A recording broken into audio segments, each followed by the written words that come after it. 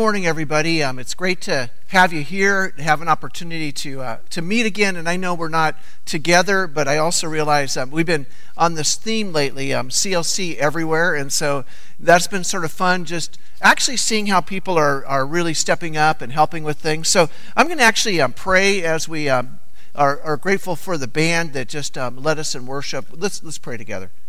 So God, coming out of worship, we are grateful for your goodness and your love and for all that you can continue to do in the midst of everything that's going on in the world. And so we give you praise and thanks today, and we ask that you would just capture us. We pray that the words of the message today would encourage our hearts and help us to remember what an awesome God you are. So we ask this and pray all this in Jesus' name. Amen. So I don't think I introduced myself. My name's Gary Arntasoni. I'm one of the pastors here at CLC. And today we're actually going to look a little bit at what I call the spiritual practice of remembering. But we'll get to that in a minute. So wanted to also continue to let you know that there's a lot of things available for you here at CLC. And Megan Leff and Jeanette have been working on all kinds of things for families. And so continue to look because there's a Facebook page at 1 p.m. on Fridays. You can look at sort of the Kids Zone sneak peek videos. 3 o'clock p.m. on Fridays, there's a way to access the Kids Zone Family Worship Guide and things like that. So want you to be aware of that and continue to think about that. And then also, there's a graduate walk that's actually out in our parking lot. I would encourage you to actually get in your car and sort of coast down that walkway and see all the different signs that are up that are announcing seniors who are graduating. It's been Christian Hessling and Steph Doyle have put that together. It's really a great thing. And, you know, in a time when we can't really gather together to celebrate graduations, just a nice way to honor students, high school students who are graduating. So we're grateful for that as well. And so also today, it's Memorial Day weekend. And, you know, we just want to say that we're really, really grateful for those who have served in military service of any kind. You saw we had the video at the very beginning of the service, and but I also remember, I used to go every year. My family and I would go to West Whiteland Park, which was actually in East Goshen, Pennsylvania, and there was always a gazebo with a band that played, an orchestra, and at certain points they would play the song for every branch of the military service, and they would have anybody who was a veteran stand up. And it was always very humbling, but I just want to say that we appreciate your service. We appreciate the sacrifices you have made, and realize that today, with the way that armed services have gone and some of the difficulties that people face even after that, we're grateful for your service to the country. So just wanted to say that and get us thinking about that as well. So thank you for your service. Today, because of that, actually, because of Memorial Day weekend, I've been thinking about this whole practice of remembering. And I just want to say that this is a topical sermon today. So it's a little different than what we usually do. I'm going to be all over the place in the Bible, but it's interesting because the reality is that the Bible is full of times where it encourages us to remember. In fact, it actually tells us that when we forget stuff, we get in trouble. So this is a focus on how we really remember who God is and what God's come to do. So here's, we all get a little bit worried about our own memories. I mean, what's your earliest memory? Just take a moment now and sort of think about that. Like, what's the earliest memory you have? And when I was growing up, we had lots of memories and things that were going on, but what was interesting for me is my parents actually filmed a lot of the occasions. And so sometimes I even get confused between what was a memory, actual memory, and what was actually seeing it on film.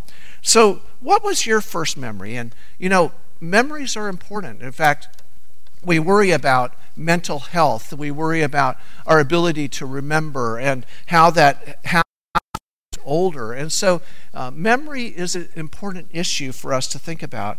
Maybe you heard about this guy named John. He had a really horrible memory, and one day John ran into a friend that he hadn't seen for a long time named Bill, and he said, "Hey, Bill, do you remember the bad memory I had before?" And Bill said, "I certainly do." Well, John said, it's not that bad anymore. I went to a seminar that taught me how to remember things. It was a great seminar, and now I have a wonderful memory. And Bill answered, that's great. What was the name of the seminar? Well, John said, wait a minute. My wife went with me, and I'll ask her. And so he turned and saw his wife standing a few feet away, and then he turned back to Bill and he said, what's the name of that flower that has, petals, and it's red, and it has stickers? And Bill said, oh, do you mean a rose? And he said, yeah. He said, hey, Rose, what was that seminar we went to? So that's the joke. My brother-in-law told me I should bring a laugh track, but I didn't bring it. So anyway, I hope you get that. So there is a pattern throughout all of Scripture that has remembrance embedded in it. It moves from Genesis all the way through the book of Revelation. And it reminds us that there are several aspects of remembering that are vital to our relationship with God. So when I begin carving out time to be quiet before God and I focus on remembering, one of the starting places for me is always in the book of Deuteronomy. And so if you look actually at some point, I would encourage you to read through Deuteronomy chapter 1 through 11. You can see the overall practice of remembering that continues to be put together for the Jewish people. But at the same time, Deuteronomy 4:9 actually sums it up very nicely. So here's what Deuteronomy 4:9 says. It's from the New Revised Standard Version in case you're looking at a different version. The writer says, and this is Moses, actually, so what we believe is that, Moses went through Exodus and recorded everything that happened there with the people of Israel being freed. But then Deuteronomy becomes a kind of commentary back on what happened in the book of Exodus. So Deuteronomy 4:9 says, but take care and watch yourself closely so as neither to forget the things that your eyes have seen, nor to let them slip from your mind all the days of your life. Make them known to your children and your children's children. So that's sort of a summary of where we're going to go today. And we're going to take a wild ride of going and looking at memorial stones in Joshua 3 and 4. We're going to go to see what Jesus encourages us to remember. We're going to have a good sort of overview of this whole idea of remembering. And the reason for it is because remembering is not just some kind of sort of trendy tip. It's actually a command. And contextually what's happening here is Moses is speaking to the Israelites as they prepare to enter into the promised land. But he can't go with them because he's broken God's law, and so he's going to stay behind. But he offers them a crash course in the history of who they are. And he does this in order to encourage them to remember what God has done so that they can then live out God's promise. So it's a simple message. I mean, here it is in a nutshell. Remember who you are. Remember where you came from. Remember how you've seen God at work. And then share what you have seen and experienced with your children and with their children's children and everybody else that you come into contact with. So the focus is remember God. Remember God's story and how God's story actually has connected with your story and become one story. So today there's three areas we're really going to look at. The first is the deliverance from the past. How do we get delivered from the past? And then the second thing is the benefits in the present. And then finally, the promises in the future. So let's remember, first of all, God's faithfulness and deliverance in the past. So our faith actually requires a disciplined remembrance so that we can interpret our present circumstances in terms of God's faithfulness in the past. When people had a fresh knowledge of God's mercy and faithfulness, they always responded with wholehearted obedience. In fact, failure to remember always resulted in problems. In Judges 3:7 we read, "And the people did what was evil in the sight of the Lord. They forgot the Lord and served the Lord their God and served the Baals and the Asheroth." So there's the problem, is when we forget, then we go back and we do the things that actually separate us from God. But we're called actually to rehearse the mighty acts of God, to meditate on them. We're called to remember the things that God has done. And actually the psalmist in 143 verse 5 says, I remember the days of old. I meditate on all that you have done. I study the works of your hands. So God is inviting us to do that. One writer said this, and I thought this was worth saying, that a disciplined remembrance is essential in biblical faith because we're called to interpret our present circumstance in the light of God's known faithfulness in the past. So, all those miraculous things that happened in the book of Exodus and throughout the Old Testament, and all the things that God did in the New Testament that Jesus showed up and did, all these things are part of that biblical faith that we can rest in. But the opposite of that is that when we forget our story, then we also forget who we are. And we forget why we're here and what our purpose is and our mission is. If we've forgotten our own story, we don't fully understand our present role in it. And so this is important. It's important to remember. And God knows that the gravitational pull of human awareness that actually sort of draws us always to be forgetting. God's people are always in danger of losing their memory, of forgetting who they are. And in doing that, they forget who they belong to. So this verse just says, remember to remember. Remember the stories of God's people. And so here in the book of Deuteronomy, we see Moses' final address, and they're about to cross the Jordan River, but he's not going with them. And so he says, remember. Remember not to forget. Don't forget to remember. Remember to remember. He says, be careful, watch yourselves closely, so you don't forget the things your eyes have seen, or let them fade from your heart as long as you live, but rather teach them to your children and to their children after them. And so Moses anticipates in this that there are certain ways in which we oftentimes are tempted. He says, what I don't want you to do, and this is Deuteronomy 8, and we're not going to show that on the screen, but listen to it. It says, when you've eaten and are satisfied, praise the Lord your God for the good land that he's given you. Be careful that you don't forget the Lord is good. And then he says, but be careful of this, because you may eventually, now that you're not slaves in Egypt anymore, you may say to yourself, my power and the strength of my hands have produced this wealth for me.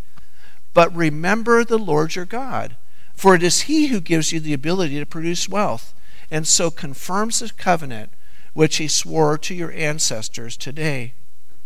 So it's interesting, there's been a change in what's been happening in the book of Exodus and the book of Deuteronomy. See, the people of Israel are no longer slaves, but now they can actually accumulate their own wealth. They no longer just supplement Pharaoh's economy, but now they can begin to see to their own needs. And so this freedom that they have brings with it some dangers as well. So we need to learn practices that help us to remember God's mighty acts. So how do we remember it? Well, Moses provides his people with what we call certain kinds of memory practices. They're intentional, deliberate patterns of behavior that remind them of their story. And we need to learn how to build these into the rhythms of our lives so that we can actually stop and remember. And so as we work through and look through parts of Deuteronomy, Moses says these things to them. He says, make sure to proclaim your faith. He says, make sure to observe the Sabbath. Give thanks for their blessings. Take times to be thankful to God. Take time to confess your sins. Celebrate the Passover together. Tithe and give. Make sure that everybody in your community is taken care of. Act with justice and compassion towards each other. Recognize the immigrant and the orphan that's in your midst. And don't forget the poor. And this is all throughout the book of Deuteronomy that these things are brought out. And so doing all of these things helps the Israelite people to remember their story. But there's another thing that's really important for us in this, because by remembering what God did, then I more clearly see who God is. I understand God better. And it works this way for me. By remembering the mistakes of the ones that were made by the characters in the Bible, I can grieve sort of the rampant sin that I see oftentimes in humanity. By remembering my own sin, I'm always reminded that I'm in need of a Savior like everybody else is. By remembering the healthy and the joyous seasons that I've experienced, I can sit in the awe of what God has done. And even if they're no longer there, I can still rejoice in them. And by remembering that God promised humanity from the beginning of time, all the promises that God's made, I can rest in knowing that I'm secure in my faith in Christ. So doing these things remind me of God's story. But it also engages every part of who I am and draws my eyes away from the world and the sort of thinking that I can do it all by myself, or even the negative, like, why is this happening to me? And it directs my eyes back to God, who is the giver of life. So as we remember, there are times when we feel pain, or sometimes we feel like maybe life is pointless, but the reality is there are two parts to this story. There's my part, but there's also the Bible's part. And these two things need to come together. All of our lives, every single moment, are a testament to God's work and faithfulness on our behalf. So God reminds them. He gives them memorials. He jogs their memory, shows up and leads them and says, remember who you are and who you belong to. Remember your story. And I like to think of it this way. You know, this whole idea of ancestors, we all stand on the shoulders of those who have gone before us. Every single one of us owes something to somebody else who has paved the way or invited us in or discipled us or mentored us, and that these are part of the things that we need to remember. So how do we do that? Well, I think we have to organize our lives around practices of memory, because these are spiritually helpful. So I would encourage you to think about spending time remembering your life, remembering God showing up in your life, and to make it a kind of spiritual practice. When we look at Scripture, we see over and over and over again that this is a theme that God wants us to be aware of. So at this point, I'm going to actually look at Psalm 111, and it's a psalm that's written that says it's a psalm of praise for God's wonderful works. So listen as I read this. Praise the Lord. I will give thanks to the Lord with my whole heart, in the company of the upright, in the congregation. Great are the works of the Lord, studied by all who delight in them. Full of honor and majesty is his work, and his righteousness endures forever. He has gained renown by his wonderful deeds. The Lord is gracious and merciful. He provides food for those who fear him. He is ever mindful of the covenant. He has shown his people the power of his works, in giving them the heritage of the nations. The works of his hands are faithful and just. All his precepts are trustworthy. They are established forever and ever, to be performed with faithfulness and uprightness. He has sent redemption to his people. He has commanded his covenant forever. Holy and awesome is his name. The fear of the Lord is the beginning of wisdom. All those who practice it have a good understanding. His praise endures forever. So this psalm reminds us to think about, and not just think about, but to actually study the great works of the Lord. In fact, it says that they are studied by all who delight in them. So part of this spiritual practice is actually inviting us into a time of studying and thinking about how God shows up. And the works of the Lord are not just limited to creation, because the psalmist also has in mind God's saving acts for all the people of God. Everything that God says in his word and does in the world serves as a prompt for us to remember. Indeed, that's exactly what God's intention was. He caused or made his wonders so that they could be remembered and he could be exalted.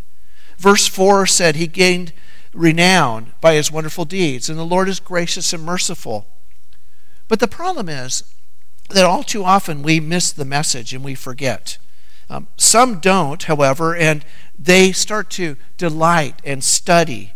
You know, when you delight in something, it requires stopping and noticing it. You attend to it, you treasure it. It's as if you had a photograph of your young child and you're looking at it, and you sort of study it and look at it. But you want to look at it because it means something to you.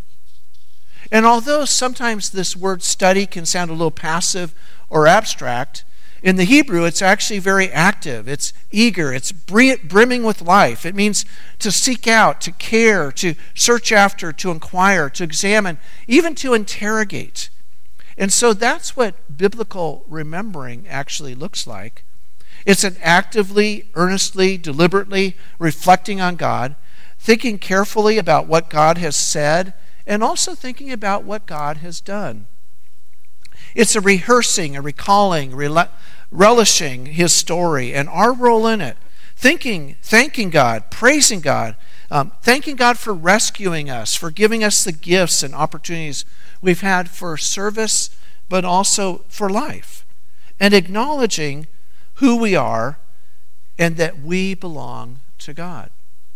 So this is all really important for us.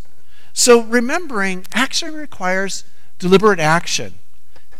Forgetting doesn't really require any special effort. It just happens. It's actually part of our gravitational pull.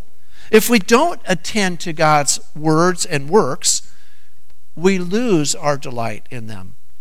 And when we lose our delight in them, then we lose our way. We lose our perspective. We forget who we are, and we forget who we belong to. So we need to remember. Moses says, remember to remember. So there's a challenge here as well. When it comes to remembering God's faithfulness, we can be really forgetful. And one sort of striking example of this is actually found in the book of Exodus, chapter 14 and 16. And it's here that just after being released from Pharaoh in Egypt, we see the Israelites, they're delivered, but they're grumbling because they don't have food to eat. And you just want to say to them, don't you remember what God just did for you? God made the water stand up in 2 walls so that you could walk right through the Red Sea on dry ground. Don't you think the God who did that is actually capable of providing food for you? Trust him. But then again, we remember that we do the same sort of thing, right? Oftentimes God answers a prayer for us, but what happens is we're actually already moving on. We're sort of ignoring that God's answer came, and we're moving on to the next problem, the next struggle, and we're trying to figure out what's our next gripe or complaint. So we also have to find ways to actually remember God, to actually create space in our lives so that we can remember.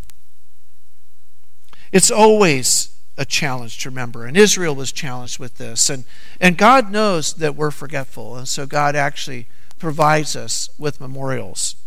And so I'm going to now look at Joshua chapter 3 verses 14 through 17, and then also Joshua 4 verses 1 through 7, and get a little picture of this memorial that God is helping them to set up.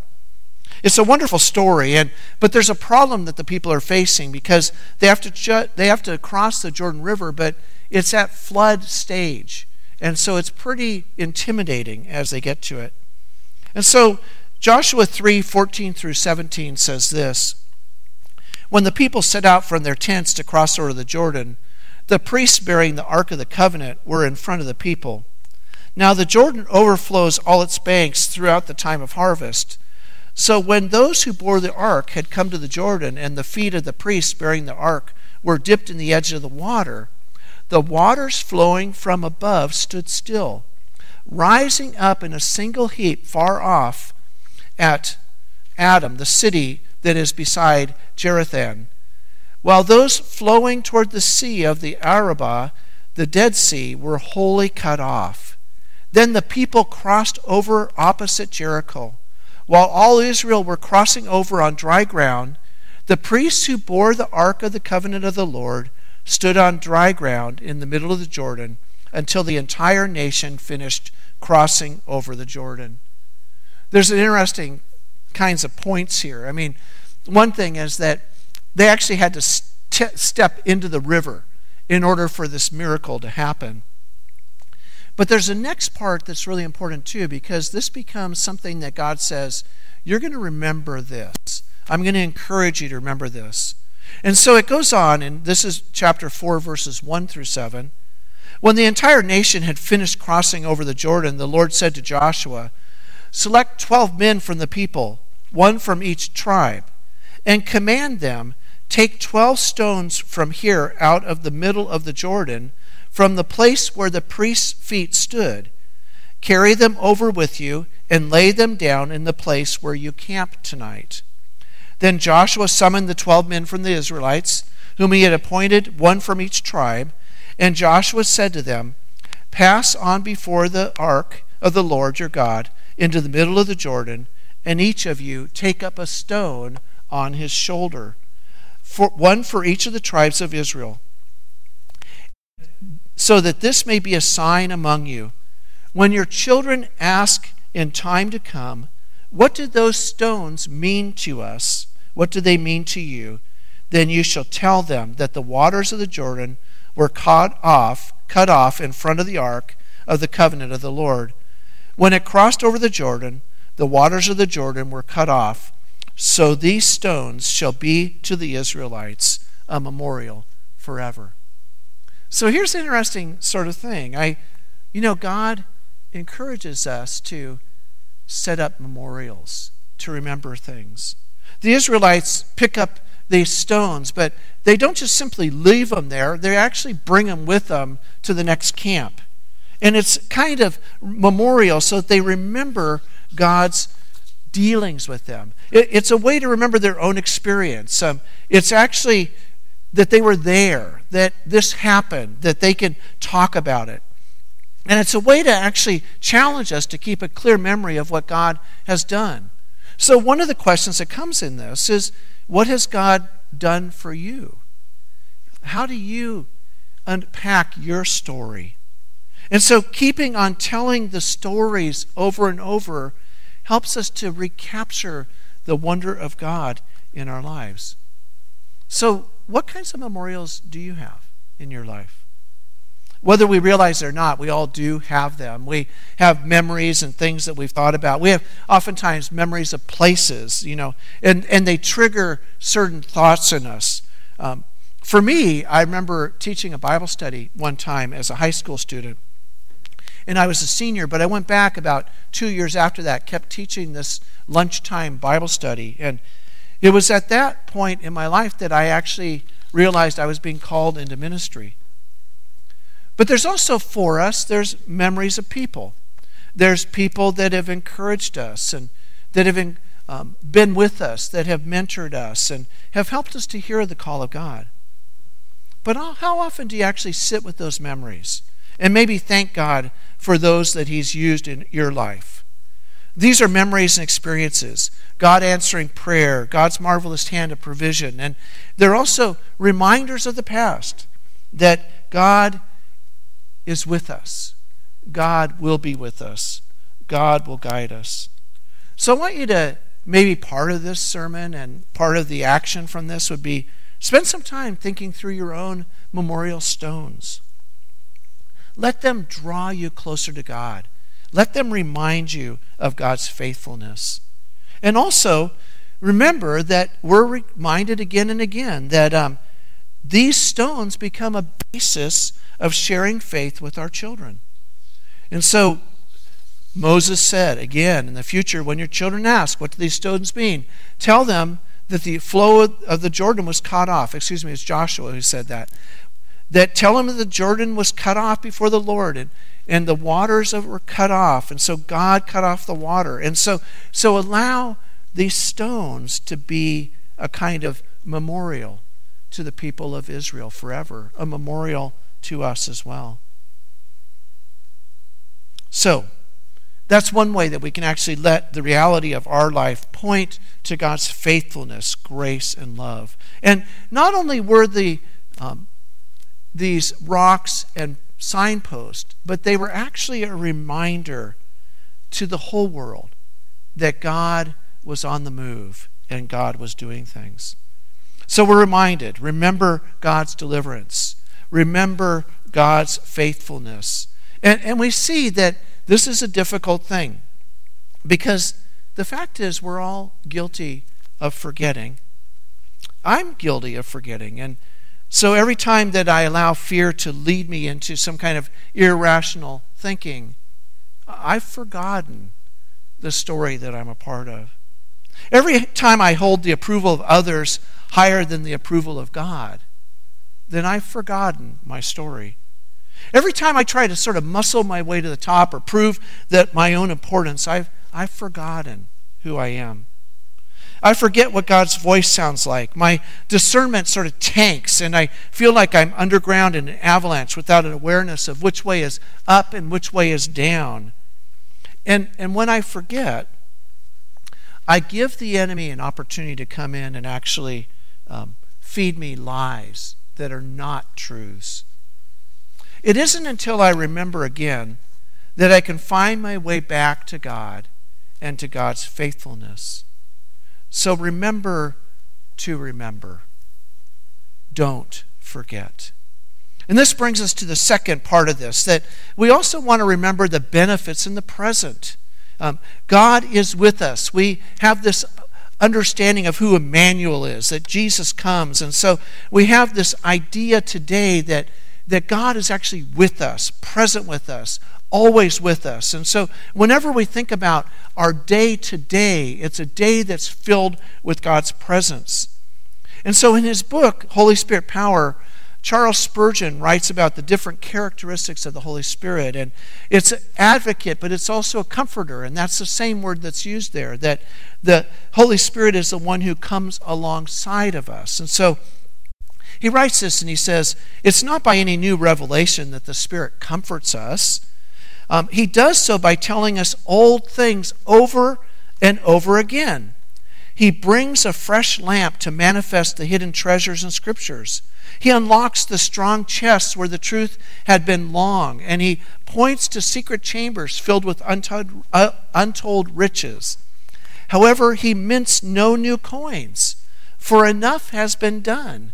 There is enough in the Bible for you to live on forever. So Spurgeon reminds us that God's Spirit actually helps us to remember. Helps us to remember that we are in that story. And this verse that comes out of John 14:26, which we'll come to later in this sermon as well, says that the helper, the Holy Spirit, he will teach you all things and bring to remembrance everything that's been told to you. So we have the opportunity to be reminded by the Holy Spirit. So here's sort of a reflection question. What's your story? How did you come to believe? What were the events of your life that actually brought you to a point where you were willing to bring your life before Jesus Christ and offer it to Him?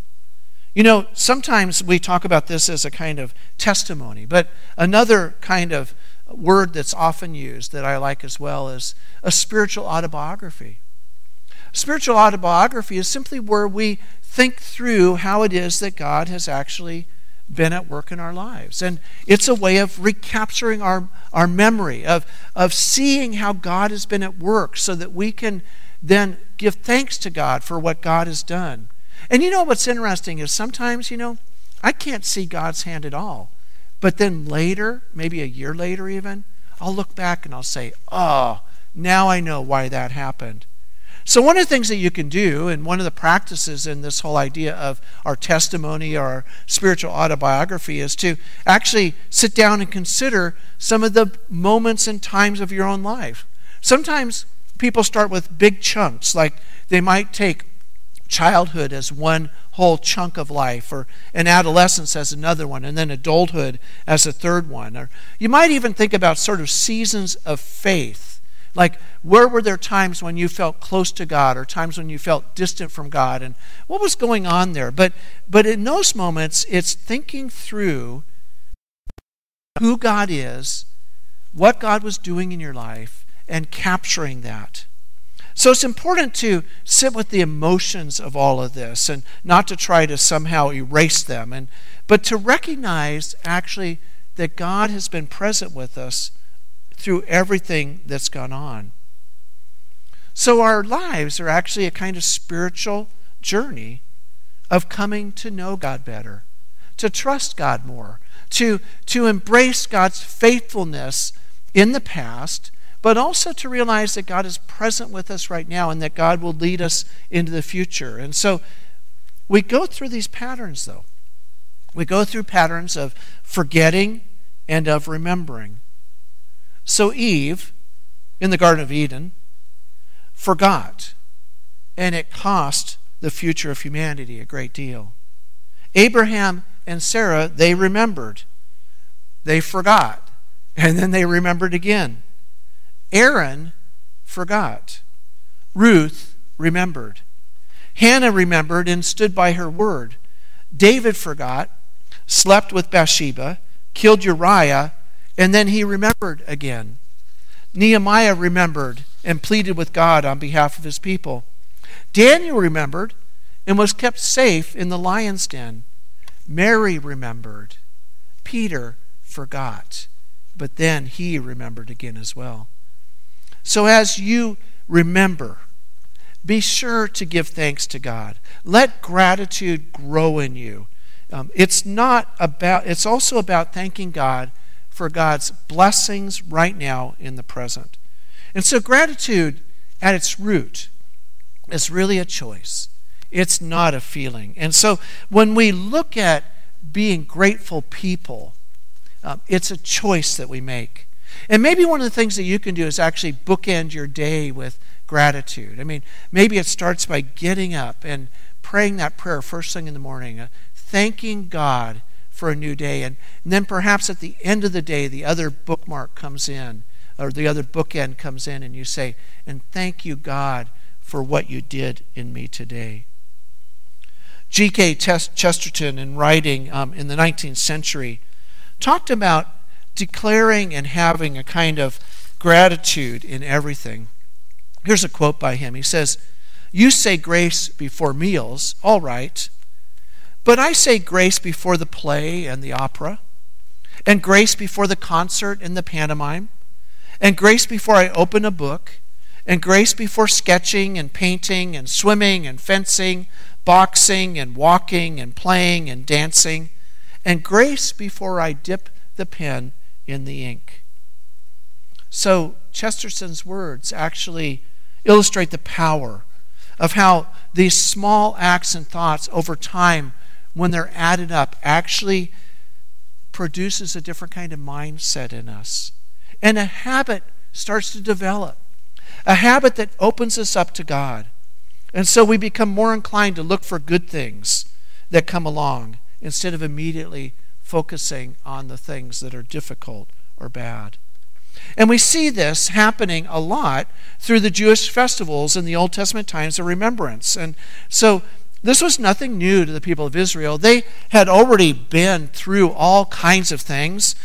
When they knew about these memorial stones, they also had different practices. I mean, they had a regular Shabbat or the Sabbath. And so every day, everything stopped and they took Saturday off. And they built into their lives these different festivals. They celebrated Rosh Hashanah, which was the new year. And it marked the beginning of the year. The Day of Atonement, Yom Kippur, was obviously really important. And it was the one day that was decreed as a day of fasting in the Bible. But they also did one, and this is where I wanted to spend just a little bit of time. They actually spent some time in what's known as the Feast of Tabernacles. And this is where they enacted and relived what it was like to actually be out in the desert. And so they would begin to erect what they called sukkot, which were booths for temporary dwellings. And they were booths that represented how the Israelites lived when they were in the desert. And so you'll find that even today in Israel, there's this time when they begin to put all of these different booths together. And so sometimes they will actually live in those for a couple of weeks.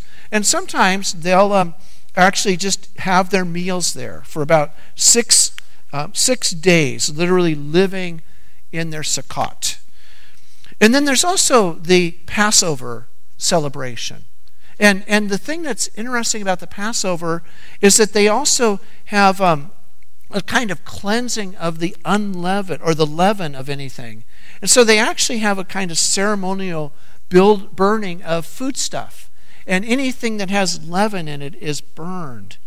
But at all of these occasions, the extended family gathers and they read together and they study together and they worship together and they remember together all that God has done. And I think that we can learn a lot from them. We can learn a lot from our Israelite ancient heritage, that God is with us in the midst of it. And so all of these things actually, when we build on them, that God is there to deliver us in the past, that God is present with us all now, helps us to remember that God will also direct us in the future. Someone once said, I love this phrase, the Hebrew was called to walk, as it were, backwards into the future. So we are called to be the people of God, and our looking needs to be back so that we remember all the awesome things that God has done, because those are the things that then come with us into the future. And so Joshua and the Israelites, they came to the Jordan, and it was at flood stage, and Joshua halted their fears, and as they stepped into the water, it began to pile back upstream. And then millions of Israelites walked across, and each priest lifted a huge stone, and those stones became the reminders, and they became a memorial to God's good work and God's good presence among the people. W.T. Purchaser said, let us determine to make the past a stepping stone and not a stumbling block, a compass with which to chart the course and not a pier at which to dock the vessel. And so as we look to all of this, we're reminded that God is with us in the midst of it. And as we look to this, we're reminded that Jesus is with us. Jesus is Emmanuel. And so Jesus also reminds us that God has done these mighty acts. And when we look at Jesus' theology and how he looked at what was happening with Israel during the time that he was here, he appealed to the precedent of God's mighty acts of creating humanity. But he also did that in light of the inbreaking of the kingdom of God that was coming. He appealed to God's thunderous utterance of the Ten Commandments. And he did that to sort of nullify the human tradition of the Jewish elders. He appealed to God's appearance to Moses in the burning bush and talked about this being the God of Abraham, Isaac, and Jacob. And he did this to refute the Sadducees' denial of the resurrection. But we see in this history of God's mighty acts that it legitimatizes a biblical worldview, but it also legitimatizes Jesus as the climax and the center of all of it. And so we also remember him. In fact, we're called to remember him, to remember his sacrifices, and to remember what he remembered. Luke 22, verse 19, is part of that remembrance. It says that he took a loaf of bread, and when he had given thanks, he broke it and gave it to them, saying, "This is my body, which is given for you. Do this in remembrance of me." And he did the same with the cup after supper, saying, "This cup is poured out for you, and it's the new covenant in my blood. So do this in remembrance of me." But he also, in John 14:26, reminds us that we're given a new comforter, an advocate. But the advocate, the Holy Spirit, verse 26, whom the Father will send in my name, will teach you everything and remind you of all that I have said to you. So remember that God is with you. Remember that God has been with you in the past. God is with you in the present, and God will lead you into the future. So God's gracious to us. God knows that we suffer from spiritual amnesia. He knows we're forgetful, so he gives us memorials. And he commands us to do certain things so that we can be reminded of God's good work in our lives. So I've got a couple of takeaways for you here today, just to think about things that I would actually invite you to do, because I think they're action items that we can actually do in our lives. There's sort of 6 practical things. And the first one is this, to sort of think. What are some of the events that you can look back, the same as sort of a pile of stones in your life that became a defining moment for you? When was the time when God showed up with power in your life? When God was guiding you in a clear way? When God answered a prayer? When God fulfilled an answer? Take time to think about that and to remember it. That's the first thing. The second thing is take time to be thankful. Engage your heart in gratitude for what God has done. I will give thanks to the Lord, Psalm 9 says, with my whole heart. I will recount all of your wonderful deeds. So being thankful is huge for us as well. A third thing is to actually take time to share these things. These memorials that God has given us, these memories and remembering that God has given us, are actually kinds of things that should overflow into our conversations. Maybe there's been an answer for prayer that you've had, and God gave it, and something amazing has happened. And so who do you get a chance to share that with? How do you share that? These are the things that point to the reality of God in our lives, but also help people to catch a glimpse of God's reality in their life as well. And of course, we're told again that, share these with your children. Part of sharing is, remind your children all that God has done. A fourth thing is develop some traditions. We have already holiday and birthday traditions, but how can you sort of restructure those things or incorporate ways of telling stories in those moments about God's faithfulness as well? A fifth thing is keep a journal. Write out your prayer requests and then record the ways in which God answers your prayers. Write it down. And when you're feeling discouraged, one of the great things to do is actually go back through that and look, because you'll see how God has been faithful to you, has been answering your prayers. And like I said a while ago, sometimes it may be a year later, but you look back and you go, oh, that's why I was experiencing that, because God was bringing me to a whole new place. And then finally, experience God's grace and love through the acts of Jesus himself. When we gather as a church and we together participate in the sacraments, the Lord's Supper and baptism, and God is gracious to give us actual visual reminders of those things. For the Lord's Supper, we actually take the bread in our hands, the cup, and we have a chance to actually feel that and experience it, even smell it, and we are caught up with our senses in it. For the one who's being baptized, they're immersed in the water or sprinkled, and the rest of us get to participate by watching how God is claiming that life and is at work in that life. So let us be careful not to forget. May we be people who fight spiritual amnesia with a God-given means of remembrance. And remember, God's faithfulness is actually a kind of daily and intentional task that we need to embrace. Forgetting him is always a possibility. It's easy to fall into the mindset of thinking that we somehow have created our own success. But nothing can be further from the truth. because God is the one who's leading us. Sometimes when I'm thinking about this, I'll think back about something and I'll say simply out loud, I remember. But there's also times when I need to repent of my own sin. And so I'll also say, God, I'm sorry. I forgot. So remember God's deliverance in the past. Remember God's benefits in the present. Remember God's promises in the future. And that God is the God who goes with us wherever we're at. Psalm 105, I'm going to end with this. It simply says, "Oh, give thanks to the Lord, call on his name, make known his deeds among the peoples. Sing to him, sing praises to him, tell of his wonderful works, glory in his name.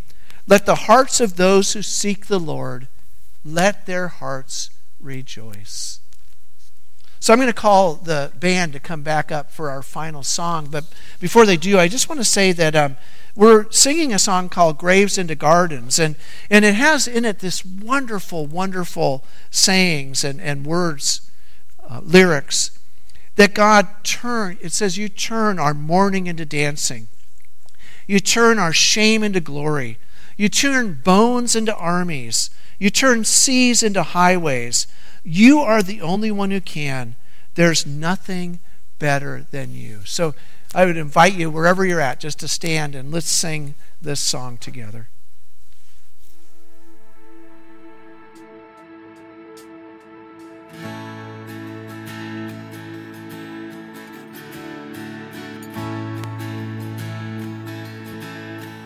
I searched the world, but it couldn't fill me. A man's empty praise, treasures that fade are never enough. Then you came along and put me back together, and every desire is now satisfied here in your love. Oh, there's nothing better than you. There's nothing better than you. Lord, there's nothing is better than you. I'm not afraid to show you my weakness, my failures and flaws. Lord, you've seen them all, and you still call me friend. 'Cause the God of the mountain is the God of the valley, and there's not a place your mercy and grace won't find me again. Oh, there's nothing better than you. There's nothing better than you. Lord, there's nothing is better than you. Oh, there's nothing better than you. There's nothing better than you. Lord, there's nothing is better than you.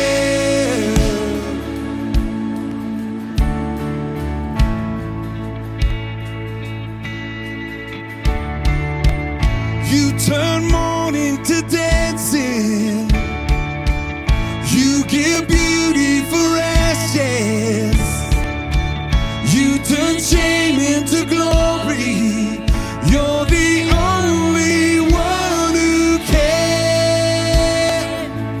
You turn mourning to dancing.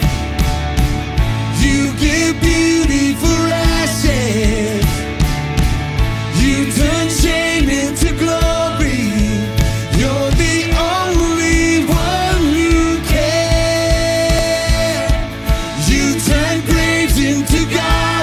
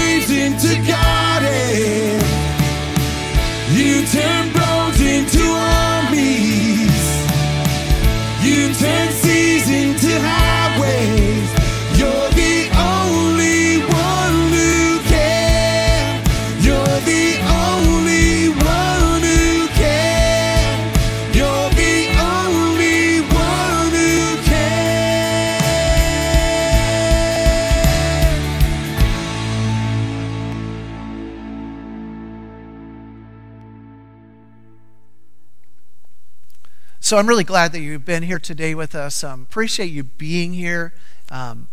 Looking forward to the time when we're actually going to see each other again and have an opportunity to be together. We're actually working as a staff on sort of plans on what happens when we move into a place where we can begin to reopen. So excited about those opportunities that would come, but we realize that we're still in the midst of all this. So we're trying to get our ducks in order so that we can do what we need to do. But I want to encourage you actually to continue to remember that whatever it is you're facing in this season or feeling in this season, that God is with you. God is with you. God is with you not just as some sort of, non-powerful God, but God is actually with all strength with you, able to do what you could never do by yourself. God is there to provide and be with you and guide you and help you and has been with us both past, present, and future, and will continue to be there. So be encouraged by that. I want to do a benediction today, and the benediction comes actually from Lamentations 3:22 through 23, one of my favorite verses. It says this: "The steadfast love of the Lord, it never ceases. His mercies never come to an end. They are new every morning. Great is your faithfulness. The Lord is my portion, says my soul. Therefore, I will hope in him." May this be true for you today and in your life. So thanks for being here. God bless you, and we'll talk to you soon.